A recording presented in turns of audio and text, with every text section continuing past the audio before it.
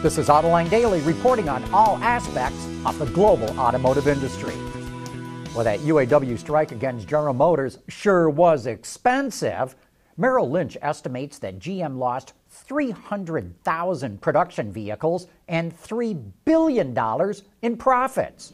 The Anderson Economic Group estimates that 75,000 supplier workers were laid off. They lost about a month's worth of wages, which must be financially devastating for them. GM's suppliers lost hundreds of millions of dollars. They're cutting budgets and delaying capital investments to make up for that. And according to the Center for Automotive Research in Ann Arbor, the communities and states where GM plants are located collectively lost a couple of $100 million in taxes. We here at Autoline are all in favor of auto workers getting a raise, but there's got to be a better way to do it than torching the countryside. The first Teslas made in China are Model 3s equipped with autopilot. They're priced at just over $50,000, which is about $4,000 more than the cheapest model that Tesla sold in China before. But that version did not have autopilot.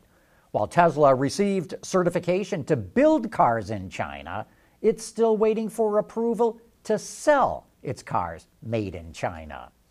A number of major cities have said they will ban vehicles with internal combustion engines in the future, and companies are making changes to meet those demands. Daimler Trucks and Buses says it will only offer vehicles that are CO2 neutral during driving operations by 2039 in Europe, Japan, and North America. It also says its European plants will be CO2 neutral by 2022, with all its other plants to follow.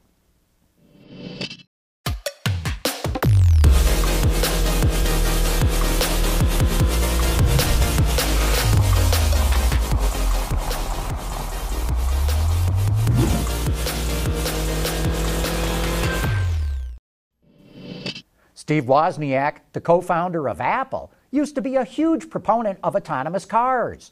But Ward's reports that the Woz says they'll never happen in his lifetime. He says AVs are just too hard to do. But we would point out that autonomous vehicles are already in service.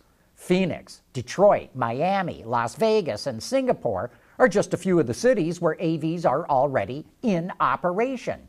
But they're geofenced and operate at low speeds.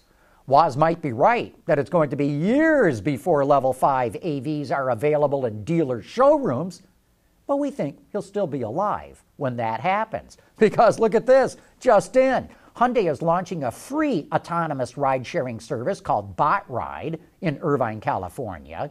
It uses Hyundai Kona EVs equipped with hardware and software from a company called Pony.ai.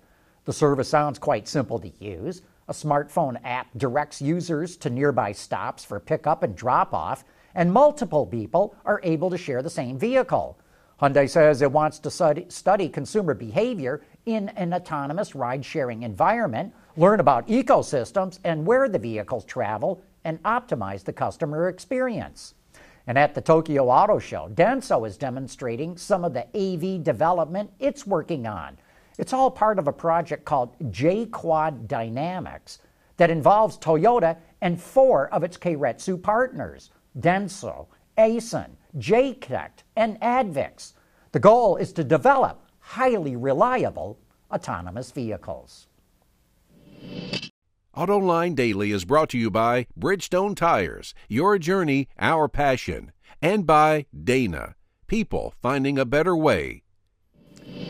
Toyota announced the launch of a drive-share program called Toyota Share, which allows dealers to connect their fleet of cars with other dealers.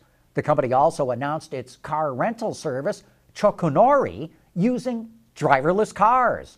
Toyota Share allows dealers and rental agencies to maintain the same model for customers in every city while also maintaining the same rates. Customers will download an app to order and unlock their vehicles. The Chokunori rental service is for unmanned vehicles. Toyota Share allows customers to rent for up to 3 days, while those opting for Chokunori can practically lease a car for a whole month.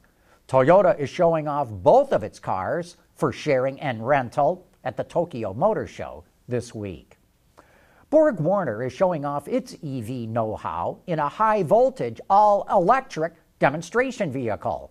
It's a modified aerial Nomad, which is equipped with a number of technologies. Its rear-wheel drive system features two 250-kilowatt electric motors, which drive each wheel. The thermal management system features a pump that pushes coolant through the batteries and an inverter that uses air to remove the heat. And thanks to its electric powertrain, steering response is improved thanks to torque vectoring, which is able to provide forward motion and regenerative braking. Borg Warner chose an aerial Nomad to modify because its open-air design made it easier to install and remove components. It was also much faster to put together. It only took 6 months to build this demonstration vehicle, while a traditional car would have taken about a year or two to develop.